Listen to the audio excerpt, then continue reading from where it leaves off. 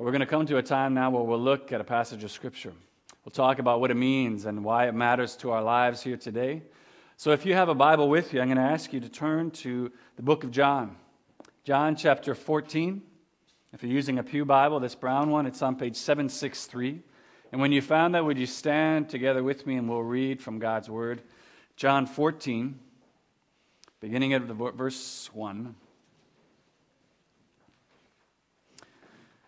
This is taking place all at the Last Supper. Jesus has just washed his disciples' feet. He's just told his disciples that he's going to be betrayed. And he's just informed Peter that he's going to deny him. And in the midst of this confusion and chaos for all of his disciples, Jesus says these words, "Do not let your hearts be troubled. Trust in God. Trust also in me. In my Father's house are many rooms. If it were not so, I would have told you. I am going there to prepare a place for you. And if I go and prepare a place for you, I will come back and take you to be with me, that you also may be where I am. You know the way to the place where I am going." Thomas said to him, "Lord, we don't know where you're going, so how can we know the way?" Jesus answered, "I am the way, the truth, and the life. No one comes to the Father except through me. If you really knew me, you would know my Father as well. From now on, you do know him and have seen him." Philip said to him, "Lord, show us the Father, and that will be enough for us." Jesus answered, "Don't you know me, Philip? Even after I've been among you all such a long time, anyone who has seen me has seen the Father. How can you say, 'Show us the Father'? Don't you believe that I am in the Father and the Father is in me? The words I say to you are not just my own. Rather, it is the Father living in me who is doing his work. Believe me when I say I am in the Father and the Father is in me, or at least believe on the evidence of the miracles themselves." This is God's Word. You may be seated. I'll pray for us once more and ask God's blessing now on the preaching of his Word. Living God, we come to you, the one true author of this book, expressed through so many different authors who you inspired to write. And we come now in humility. We come as those who want to place ourselves under your word and be instructed by it, be taught by it, be changed by it. God, you said very clearly that when you send out your word, it goes out with a purpose. And that it doesn't return void to you. It will accomplish the purpose for which you've sent it. God, accomplish that purpose in each one of us this morning. And as I always ask, eternal God, would you move and govern my tongue now to speak your truth? Amen. When I was in the last year of my undergrad, being an education degree, I had a semester where I was a student teacher, teaching kids kindergarten through grade 3 theater sports.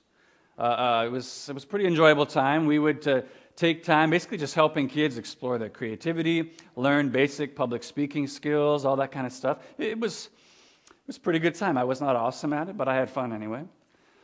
But one of the things I remember about that time that I consistently had to overcome was every time one of those kids would call me Mr. Parker. I'll just tell you, I love my dad deeply, respect him tremendously, and yet, every time one of those kids would say that, I would have an internal argument with them in my mind. I would just be like, why are you calling me that? Mr. Parker, that's my dad, okay? That's not me. So, I don't know, call me a teacher, call me sir. You can even call me Wes. Don't call me Mr. Parker. And I think actually the kids eventually caught on that I didn't like that, which of course only made them call me that even more. Now, some of you, for sure, maybe you're familiar with a recently kind of reinvigorated school of thought and psychology called family systems theory. This was developed first in the 50s by a psychologist named Murray Bowen, and the whole idea of this theory is that the way we respond today to things like stress, crisis, conflict, relationships, all these things, that it's deeply based out of your family of origin, the family that you grew up in. What you saw becomes your normal, okay? And there's no question, okay? Even beyond genetics, there's a lot of ways that I act like my dad. I do. Real simple way, I'll just tell you right now, is the way that I respond immediately with no to any unplanned request. Unanticipated request, I just say no. Simon Sinek had his famous book Start With Why. Me and my dad, we start with no. And then, eventually, if it's a reasonable request, we can move to yes. But at least it gives us that buffer zone. We can start with no and then move on from there. But here's the point.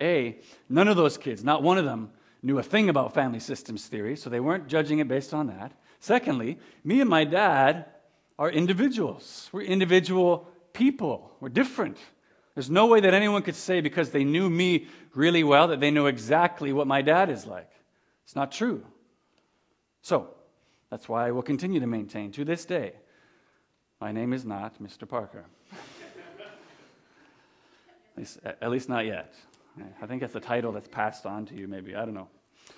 Okay, we've got 2 weeks left now in this series, this Advent series, Isaiah's Jesus, where we've been looking at Isaiah's description of what the coming Messiah would look like in Isaiah 9:6, the description that he gives there. And you're talking about how Jesus was all those things when he came 2,000 years ago and how he continues to be them to this day.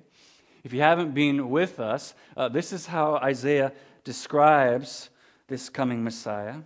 He says, "For to us a child is born, to us a son is given, and the government will be on his shoulders, and he will be called Wonderful Counselor, Mighty God, Everlasting Father, Prince of Peace." Now, so far we looked at how Jesus was that child, son given, as well as the wonderful counselor. And we talked about how those descriptions really focus in on Jesus' full and true humanity. And then, last week, we transitioned with Isaiah as he talked about Jesus as the mighty God, which clearly is referring to Jesus' full and complete divinity. Well, today, Isaiah, he's going to continue in that second stream, that second focus on Jesus' divinity. Now, as he describes Jesus as the full and complete representation, the full and complete revelation of the Father, describing Jesus as he shall be called Everlasting Father. The Everlasting Father, which means that at least in one sense you could say, very much opposite to me, Jesus doesn't mind being called Mr. God. Okay, he doesn't say, no, that's not me, that's my Father. I mean, remember what we just read in our passage. Jesus said, if you've seen me, you have seen the Father. Now, how in the world can that be? Well, that's what we're going to talk about this morning as we try to unpack this passage from John 14. First thing we're going to do is we want to just examine Jesus' claim that he is this true picture, he is this true revelation of the Father. And then I want to begin just looking at two ways that Jesus reveals to us what the Father is like. Okay? And honestly, there's infinite ways that he does that. My brain kind of went into a little bit of spasm this week as I tried to think about all the ways that Jesus reveals the Father. So, narrowed it down to two. We'll look at two ways that Jesus reveals to us what the Father is like. Looking at, Jesus reveals the Father as a just judge, as well as a gracious giver. A just judge, talking about the Father's commitment to justice as well as his hatred of sin. And then also, Jesus reveals the Father as a gracious giver, which really expresses to us his love of sinners. So, we're going to examine Jesus' claim to be this true representation of the Father, and then we'll see how Jesus reveals the Father as a just judge and a gracious giver. So, if you closed your Bibles, open them up again, please, to John 14. Follow along with me, and we'll dig into this together. So let's begin by examining Jesus' claim to be the true picture of God the Father. Last week we looked at how Jesus, as the mighty God, we saw all kinds of places in the New Testament where Jesus says that he is equal with God the Father. He claims equality with God, which of course made a lot of people upset. People want to pick up stones and stone him. They didn't like hearing that. Well, now this week, we've seen in our passage already, Jesus also claimed to be the exact representation, the exact revelation of the Father as well. We see that in verses 10 and 11, at least, of our passage. Look here. Jesus says, "Don't you believe that I am in the Father and the Father is in me? The words I say to you are not just my own, rather the Father living in me, who is doing his work. Believe me when I say that I am in the Father is in me." Remember up in verse 7, Jesus goes so far to tell the disciples, if you've seen me, you have seen the Father. The degree to which you know me, you know the Father. Now, previous to this passage, in John 10:30, Jesus is having a discussion with religious rulers there, talking about his miracles. And he says there that he and the Father are one. So, once again, he upsets them, and they're ready to pick up stones to throw him, which seems to be a theme with Jesus and his interactions. I'm surprised that when the religious rulers knew they were going to be meeting with Jesus, they didn't just bring stones with them, because the interactions always seem to end up this way. So you got all these places anyway, okay? Jesus is describing an intimate connectedness with the Father, which I think, first of all, is at least showing us again, it's Jesus' divinity. He is claiming divinity, full divinity. But I think it's, first of all, important for us to talk about what Jesus is not saying with these claims before we can look at what he is. Because if we don't understand what he's not saying, we actually won't be able to get to what he's actually trying to show us. Now, so let's look at what he's not saying. Each week we've had to talk about how Jesus is both fully God and fully man. I don't want you to get tired of me saying this, but he's both. He is fully God. He is fully man, two natures existing in one person. That's how the Bible describes him to us. And pretty much every week we've had to look at some kind of crazy, heretical teaching that somebody's come up with as they try to understand how that can be. And this week it's no different. Once again, now as we look at Jesus' divinity, once again, his divine nature, we come up against a false teaching about him called modalism or Sabellianism, which this is originated in the 3rd century, but actually, even though in the 3rd century it was condemned as a heresy by guys like Tertullian and Dionysius, bishops of Rome, even though it was condemned, it's actually still taught today and believed by a number of different religious groups, Oneness Pentecostals, TV evangelists like T.D. Jakes. They believe in this theory of Jesus' divine nature. And the basic teaching of it is this. As we try to understand the Trinity, Father, Son, and Holy Spirit, as we try to understand what that is, we're not to see God the Father, God the Son, and God the Holy Spirit as individual persons within the Trinity. No. We're supposed to see one God who just expresses himself at different times in different ways or different modes, which is where you get the name modalism from. And as with all these other false teachings that we've looked at about Jesus, about the Trinity, when you look at the Bible verses, remember they use some of these very verses to teach this, you can kind of see where they get that from. I mean, if you pull it out of context, I mean, you can see, okay, yeah, that might be what God is saying. I mean, we have Jesus saying there that he is in the Father, remember? He's saying that to see him, we have seen the Father, and that seems pretty plain. In fact, one of the fundamental teachings of Judaism, out of which Christianity emerged, was Moses' words to the people of Israel in Deuteronomy 6:4, the Shema. Hear, O Israel, the Lord your God, the Lord is one. It's one, okay? So bringing all this together, and so it follows then, a modalist would say, that if there's only one God, then when we see God showing up different places throughout the Bible in different ways, it's not that there's individual persons of God at different times. It's just that he's just expressing himself differently. He's putting on different costumes, if you will. He's having different modes that he expresses himself in. Now again, even though this was condemned as a heresy, it's still taught this day. The problem with this theory is there's all this other evidence in the Bible that happens to just show at least a plurality within this one God. You might want to say there's only two. You might want to say there's more than three. But there's at least a plurality within this one God. And when we see that even right from the very beginning of the Bible, in Genesis 1:26, God is creating humanity, and what does he say? Let us make man in our image. I don't know how you say that unless there's more than one there. And then I think you come to really irreconcilable problems when you come to the New Testament, places like Jesus' baptism in Mark chapter 1. Here you've got Jesus, the Son. He's coming up out of the water. Then sky is torn open. The Holy Spirit descends on him like a dove. And then a voice from heaven says, "This is my Son whom I love." I mean, I don't know what you do with that passage, unless you want to imagine a God behind some kind of cosmic puppet theater trying to act out three different puppets at the same time. And honestly, I mean, when trying to describe this passage from that standpoint of modalism, you really have to do some kind of those crazy gymnastics, exegetically, hermeneutically, to actually make it make sense. It just doesn't work to try to make that happen when you see this clear evidence. There is more than one that is a part of this one God. There's plurality.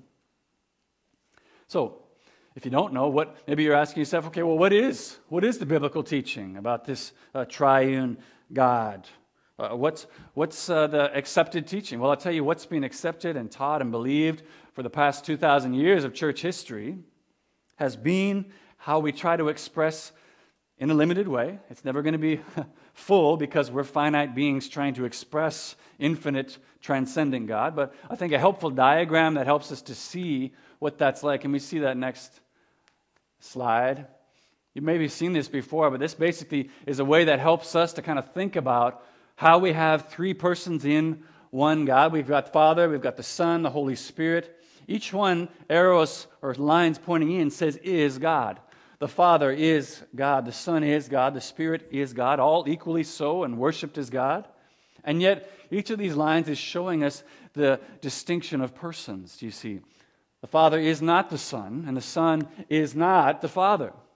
The Father is also not the Holy Spirit. The Spirit is not the Son. There is distinction within the persons. This is being the understanding of how you can have a three-in-one God, as much as our minds can understand it, throughout church history, barring some of these ideas, again, of people who've tried to understand how it is that it could be anything different. Okay, so how should we understand Jesus' claims? He's saying he's in the Father. He's saying if we've seen him, we have seen the Father. Well, again, the first thing we need to understand is what he's not saying. Jesus is not saying, I am the Father. He's not saying, if you've seen me, you've seen the Father, because actually I am the Father. That's not what he's saying. What Jesus is meaning to communicate, and what's been the consistent teaching as well of Jesus' relationship to the Father throughout and since the early church, is that Jesus is the one who perfectly reveals the Father to the world. He is the revelation of the Father to the world. He is the Father's ultimate self-disclosure. He is the one who shows us what the Father is like. That's why God sent him. So that's why in places like in our passage here, verse 1, look with me there. Jesus says, don't let your hearts be troubled. You trust in God, trust also in me. He's saying, I'm revealing to you just what the Father is like, so you can trust in me the same way you trust in God. Why he can say in verse 7, the degree to which you know him, he says, if you really knew me, you would know the Father. The degree to which we know Jesus, we do know the Father, because he reveals the Father perfectly to us. Last Sunday we looked at Colossians 1:19, which talks about how God says he was pleased to have all of his fullness dwell in the person of Jesus. Why would he do that? Well, we talked about some of the implications of that as it relates to our salvation, but just strictly on an interpersonal level, the simple answer is that unlike the capricious, distant deities of world religions, Greek and Roman mythology, the God of the Bible is a God who desires to come near to his creation. He's a God who desires to be known by his creation and to make himself known, to reveal himself. We read about this particularly in places like Hebrews chapter 1. I'll just read it for you. You don't have to turn with me there. Listen to what the author says here about Jesus. In the past, God spoke to our forefathers through the prophets at many times and in various ways, but in these last days he has spoken to us. He has revealed himself to us by his Son, whom he appointed heir of all things and through whom he made the universe. The Son is the radiance of God's glory and the exact representation of his being. He's a God who desires to show himself to us. He wants us to know him. If you've never read the classic book Knowing God by pastor and a theologian and author, a now retired professor from Regent College, J.I. Packer, he gives a really helpful analogy, actually, to understand why God was revealing himself perfectly in Jesus. Listen to what he says. Imagine we're going to be introduced to someone that we feel to be above us. Maybe they're in rank or intellectual distinction, professional skill, personal sanctity, or in some other respect. The more conscious we are of our own inferiority, the more we shall feel that our part is simply just to attend to this person respectfully, let them take the initiative in the conversation. Think about, he says, meeting the Queen of England or the President of the United States, how you would feel in that moment. We would like to know this exalted person, but we fully realize that this is a matter for him to decide, not us.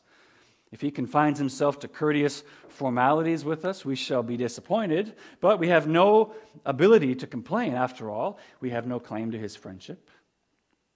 But, this is the key part now, but if instead he decides to start to take us into his confidence, tells us frankly what's in his mind on matters of common concern, and he goes on to invite us to join him in particular undertakings that he's planned, asks us to make ourselves permanently available for this kind of collaboration whenever he needs us, then we shall feel enormously privileged, and it will make a world of difference to our general outlook. If life seemed unimportant and dreary hitherto, it will not seem so anymore now that this great man has enrolled us among his personal assistants. Now, this, so far as it goes, says Packer, is an illustration of what it means to know God. He hasn't kept us far off and just said, you know what, I'll tell you what I want you to know. Just know that I'm God, so you better obey me. No. He has revealed himself to us. He's showed us exactly what he's like by revealing to us what he's like in the Son. He's a God who desires to make himself known, and he's done that all through the Bible in different ways. In the Old Testament, he shows up in some pretty scary ways. The people of Israel one time say to Moses, hey, we want to see the Father just like you do. Can he show himself to us? And God's like, yeah, sure, bring him to the mountain. The mountain is covered with fire and smoke and thunder, and pretty much the people of Israel are like, you know what, never mind, it's cool. Moses, you go and talk to him, just tell us what God says. But ultimately, the way God wants to reveal himself in the end is through a person. By taking on human flesh, the fullness of God dwelling bodily in Jesus, just so that our finite human understanding can even begin to comprehend what it's like, the revelation. It's too high and lofty otherwise, and so he comes as a flesh and blood man in order to reveal to us, to speak to us in our own language, to reveal himself to us. And that in itself already reveals something to us about the nature and character of the Father, doesn't it? So, what does this reveal to us about the Father? What does Jesus reveal to us about the Father as we look at him? As we look at his earthly ministry? I've already said it's too much. He reveals way too much, more than we could ever cover here. But we're going to look at those two things that Jesus reveals to us about the Father, that he is a just judge and that he is a gracious giver. So let's look, first of all, Jesus reveals the Father as a just judge. A just judge, really talking about his justice and his hatred of sin. Now, all of us have an innate sense of justice within us and a desire to see it carried out to one degree or another. We all just have that instinctively in us, and I believe that's part of God's design of us. One of the ways that we reflect his nature is desiring justice. But as I've also said, there's nowhere that we see that probably more clearly than in kids, because they are constantly overwhelmed by the unfairness of life and the unfairness of how everything's happening around us. I mean, we talked about a few months ago, just the scariness of what it means to try and cut up a birthday cake at a party and try to give out the exact same size pieces, because these little Supreme Court justices, they're ready to hand out sentences of 25 to life if you would dare to give them a smaller piece than the last kid. That's how they go. So God's justice, how is that revealed? Now, all through the Bible, God's character is revealed in his actions as well as descriptions about him. You have places like Exodus 34:6 describe God as this way. The Lord, he is gracious and compassionate, slow to anger, abounding in steadfast love. Proverbs, we read about God is wisdom. He is ultimate wisdom. And then there's all through the Bible places that God is revealed as a God of justice, of true and holy justice. And actually, it's God's justice, that aspect of his attributes, that it's the reason that God has to send Adam and Eve out of the Garden of Eden when they sin. That's one of the reasons he has to do that, because now that they've sinned, because they're now terminally infected by this sin, them and all humanity can no longer be in his presence because he is holy. He cannot have sin in his presence, so he must send them out of the garden. One of the key things God shows us right after that day is he sets up various forms of the sacrificial system that develops itself until it reaches its full revelation in the people of Israel as they're heading towards the Promised Land. We read about this from Exodus all the way through Leviticus, as God sets up the sacrificial system and how it is that we can still come to him. He shows us there that sin separates us from God and that it requires sacrifice. It requires the spilling of blood. It requires life for justice to be paid for those sins. But one of the other things that God shows us as well is that much more than sin just saddening him or irritating him, like people calling me Mr. Parker, sin incites God's righteous wrath. It incites his wrath because it has infected his good creation. And the Apostle Paul tells us in Romans 1:18, he says, the wrath of God is being revealed from heaven against all godlessness and wickedness of men who suppress the truth by their wickedness. And isn't that really what sin is in the face of a holy, righteous God? Godlessness. It's the absence of God. But what's interesting to see is that in that same beautiful picture in Exodus 34, where it talks about God, gracious and compassionate, slow to anger, forgiving, the very next verse, do you know what it says? It says, yet he does not leave the guilty unpunished. Gracious and compassionate, forgiving, yet he does not leave the guilty unpunished. This is because God is a perfectly just judge, and in order to just be true to his own character, he needs to punish sin. It needs to be punished. And he must also punish sin just to be just. I mean, if God just winks at sin, it's just like, you know what? Hey, listen, I know you had a couple too many drinks last night, and you bereaved that family of their mother and father because you couldn't take a cab home. If he just said, you know what? But I know you didn't mean it. It was just a one-time accident. You know what? Just don't do that anymore, and lets the man go free. That is by nature unjust. Nobody would call that justice. The offense must be punished somehow in order for justice to be paid. So, in that same sacrificial system that God set up, the sins of the people would be pronounced over an animal, and then that animal's life would be taken. Its blood would be spilled in order to pay the penalty for sin, which Romans 6:23 tells us is death.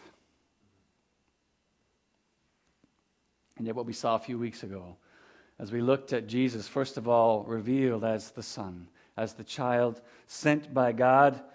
Ultimately, we saw God knew the sacrifices of bulls and lambs could never ultimately pay the justice that needed to be paid.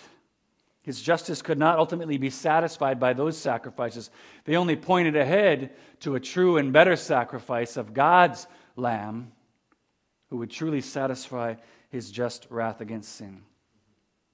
So the message of Christmas then is that God took on flesh.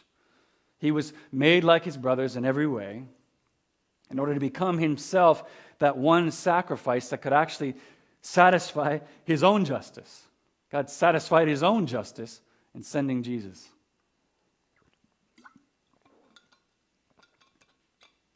Do you see now how in his coming to earth, Jesus reveals the Father, first of all, as a just judge? Unwilling to pass over sin, but instead revealing God's deep, passionate hatred of sin, but as well, also his plan from all eternity past to pronounce just judgment against sin, to crush the serpent's head and to free those who are captive from its curse by satisfying justice for us. But what we also see revealed here, we see revealed well, we can understand, at least in part, the magnitude of the horror and the anguish that Jesus felt in the Garden of Gethsemane as he now stared down the barrel of God's just wrath against sin that was now pointed directly at him. Why he would tell his friends, "My soul is overwhelmed with sorrow to the point of death," that he would be in such anguish and prayer that he would sweat drops of blood as he was handed the cup filled with God's just wrath against sin, knowing he would have to drink every last drop. In Isaiah 53, 10 and 11, it says this of Jesus, "Yet it was the will of the Lord to crush him. He's put him to grief. When his soul makes an offering for guilt, he shall see his offspring. He shall prolong his days. The will of the Lord shall prosper in his hand. Out of the anguish of his soul, he shall see and be satisfied." There's that justice language. His justice shall be satisfied. "By his knowledge shall the righteous one, my servant, make many to be accounted righteous." This is what our just judge was accomplishing for us in sending Jesus. It's also what Jesus reveals to us about the Father and his willingly coming to be slaughtered as that sacrifice, as God's perfect lamb. And very simply, if this is God's attitude towards sin, as well as the profound cost that he would pay in order to bring about justice, then we see that Jesus is revealing a Father who will stop at nothing to see justice accomplished, even at the cost of his own Son. He will be true to his just nature at any cost. As Paul says in Romans 8:32, "He who did not spare his own Son, but gave him up for us all, how will he not also along with him graciously give us all things?" Which means that, first of all, and this is the hard part about God's justice, whether it feels like it to us or not, God is always just in his treatment of us. He is always just in his treatment of us, and consequently that means we ought to be a lot more careful, I think, when it comes in our own finite view of things, telling the just judge of the universe whether or not he's given us a big enough piece of cake. He is always just in his dealings with us. But what that also means is that he will be faithful. We can trust the Father to be just in all the places of injustice that we do face in this life. And don't we face many of them?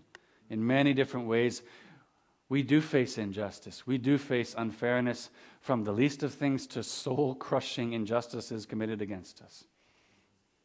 Because God is a just judge, we can trust. Jesus is showing us we can trust God that he will not just pass over those things. He will see that justice is done. Nobody's getting away with anything. He will bring it all to light, and he will see that justice is done. That's what Jesus reveals to us as the Father, as a just judge.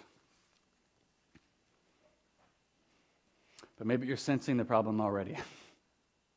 Because Jesus' revelation of the Father as a just judge, in the end, if that's all we knew about him, that's not actually good news to us.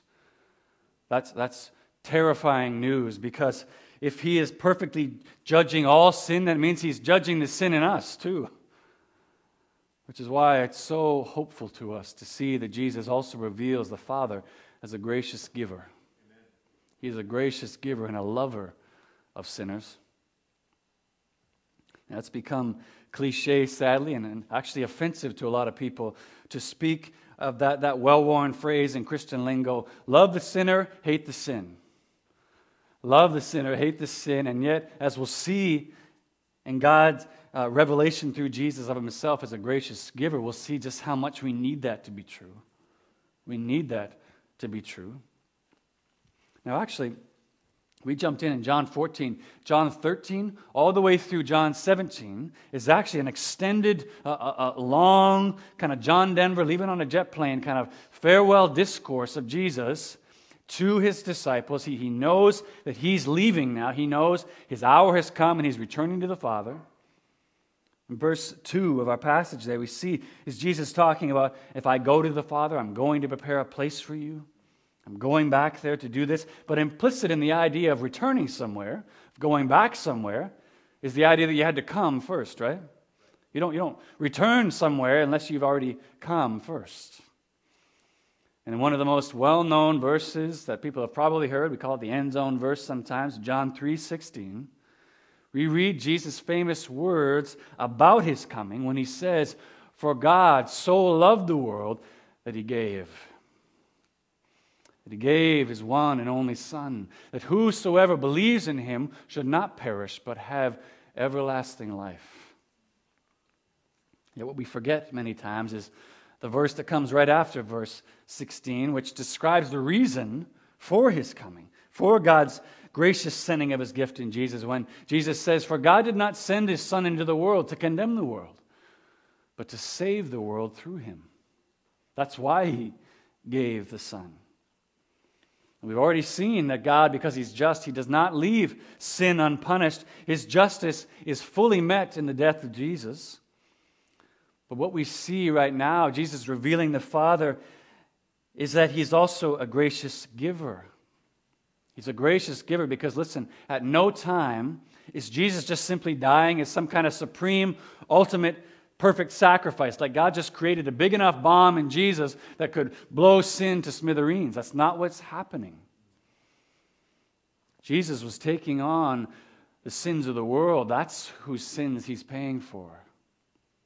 He's taking on our sins. He is enduring and absorbing God's just wrath against us. That's why he was sent.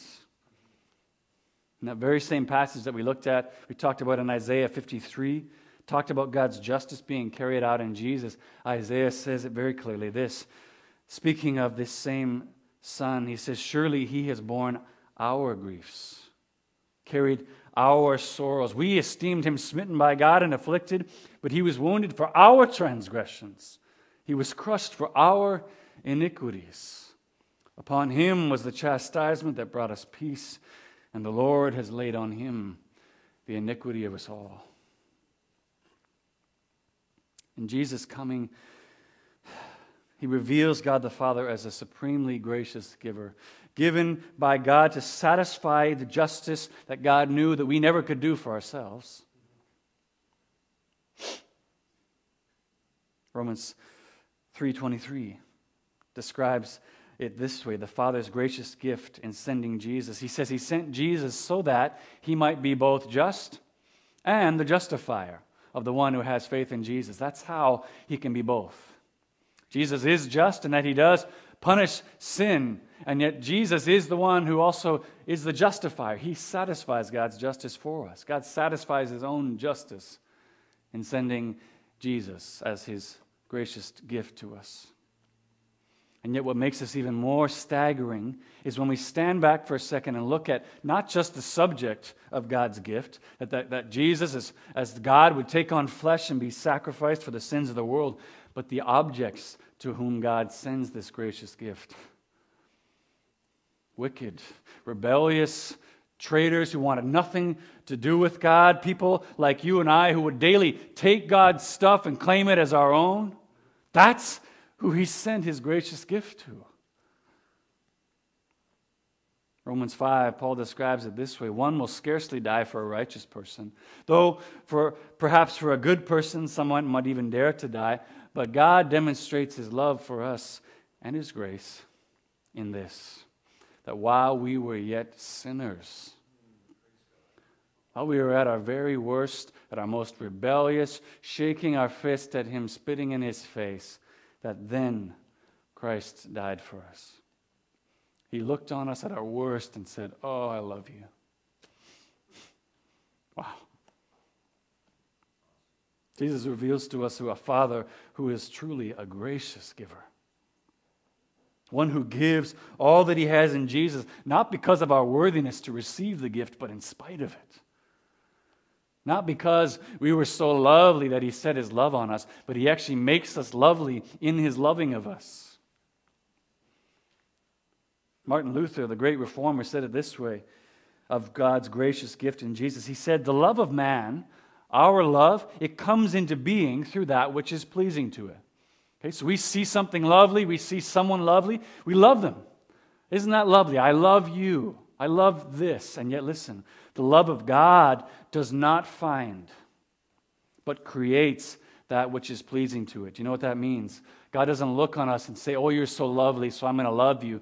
He says, in my loving of you, I'm making you lovely. I'm making you lovable in my loving of you. He doesn't find us lovable. He creates us to be lovely. The Father's gracious gift in sending Jesus perfectly satisfies his justice on our behalf. And it's also, as we've seen, profoundly gracious in that justice was satisfied not simply for those who were unworthy to receive it, but those who were ill-deserving, those who weren't even seeking his salvation. We were so blinded by our sin, we didn't even know we needed it. And yet the hopeful message of Christmas is that God sent the full, perfect revelation of himself, the full, perfect representation of himself and his Son, Jesus, to earth, because to the same degree that he hates sin and must justly punish it, he also desperately loves his creation in captivity to sin. And he wants to make himself known perfectly. He wants to make his way of salvation known, and so he sends Jesus. Loving the sinner, but hating the sin. That is ultimately what we see God doing in his gracious gift of Jesus that first Christmas 2,000 years ago. That's what he's accomplishing. Two final things that are just astounding to think of as it relates to Jesus coming as the Father's supreme revelation of himself. Isaiah's description of Jesus coming is that he will be called Everlasting Father. Everlasting Father. John tells us in another one of his letters, in 1 John, that not only does God satisfy his justice in sending Jesus, suffering the death that we deserved, but he also adopts us into his family, makes us his sons and daughters. He says, see what kind of love the Father has for us, that we should be called the children of God, and that is what we are.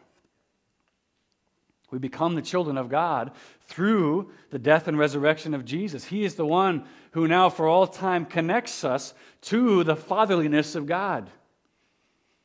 Did you see? That's how God can be our everlasting Father. Because Jesus lives eternally, he now eternally connects us everlastingly to the fatherhood of God. So he will be now our everlasting Father because Jesus is everlasting. Second thing to see is that now as those sons and daughters of God, Jesus tells us this in John 20:21. Maybe you know it. As the Father has sent me, so I am sending you.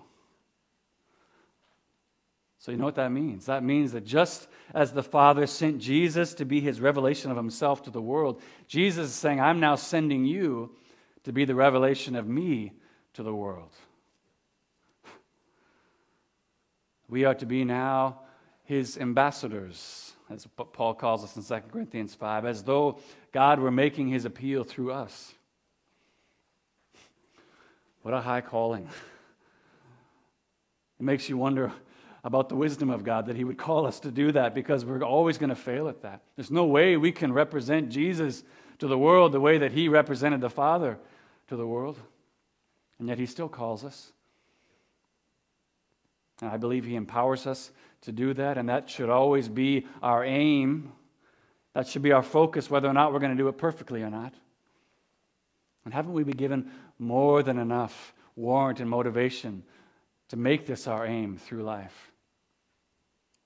We are continually undeserving, pardoned rebels, constantly in need of his grace, and that those who have been given this gracious gift yet of God, his revelation in the Son, Jesus, making us his sons and daughters, satisfying his wrath, I'd say that's sufficient warrant to offer our lives, to at least try to say, to look at our everyday activities and say, am I representing Jesus in the way I'm speaking to this person? Am I representing Jesus? Am I revealing him to the way I love my spouse and my kids? As the hymn writer says so perfectly, love so amazing and so divine as this, it demands my soul, my life, my all.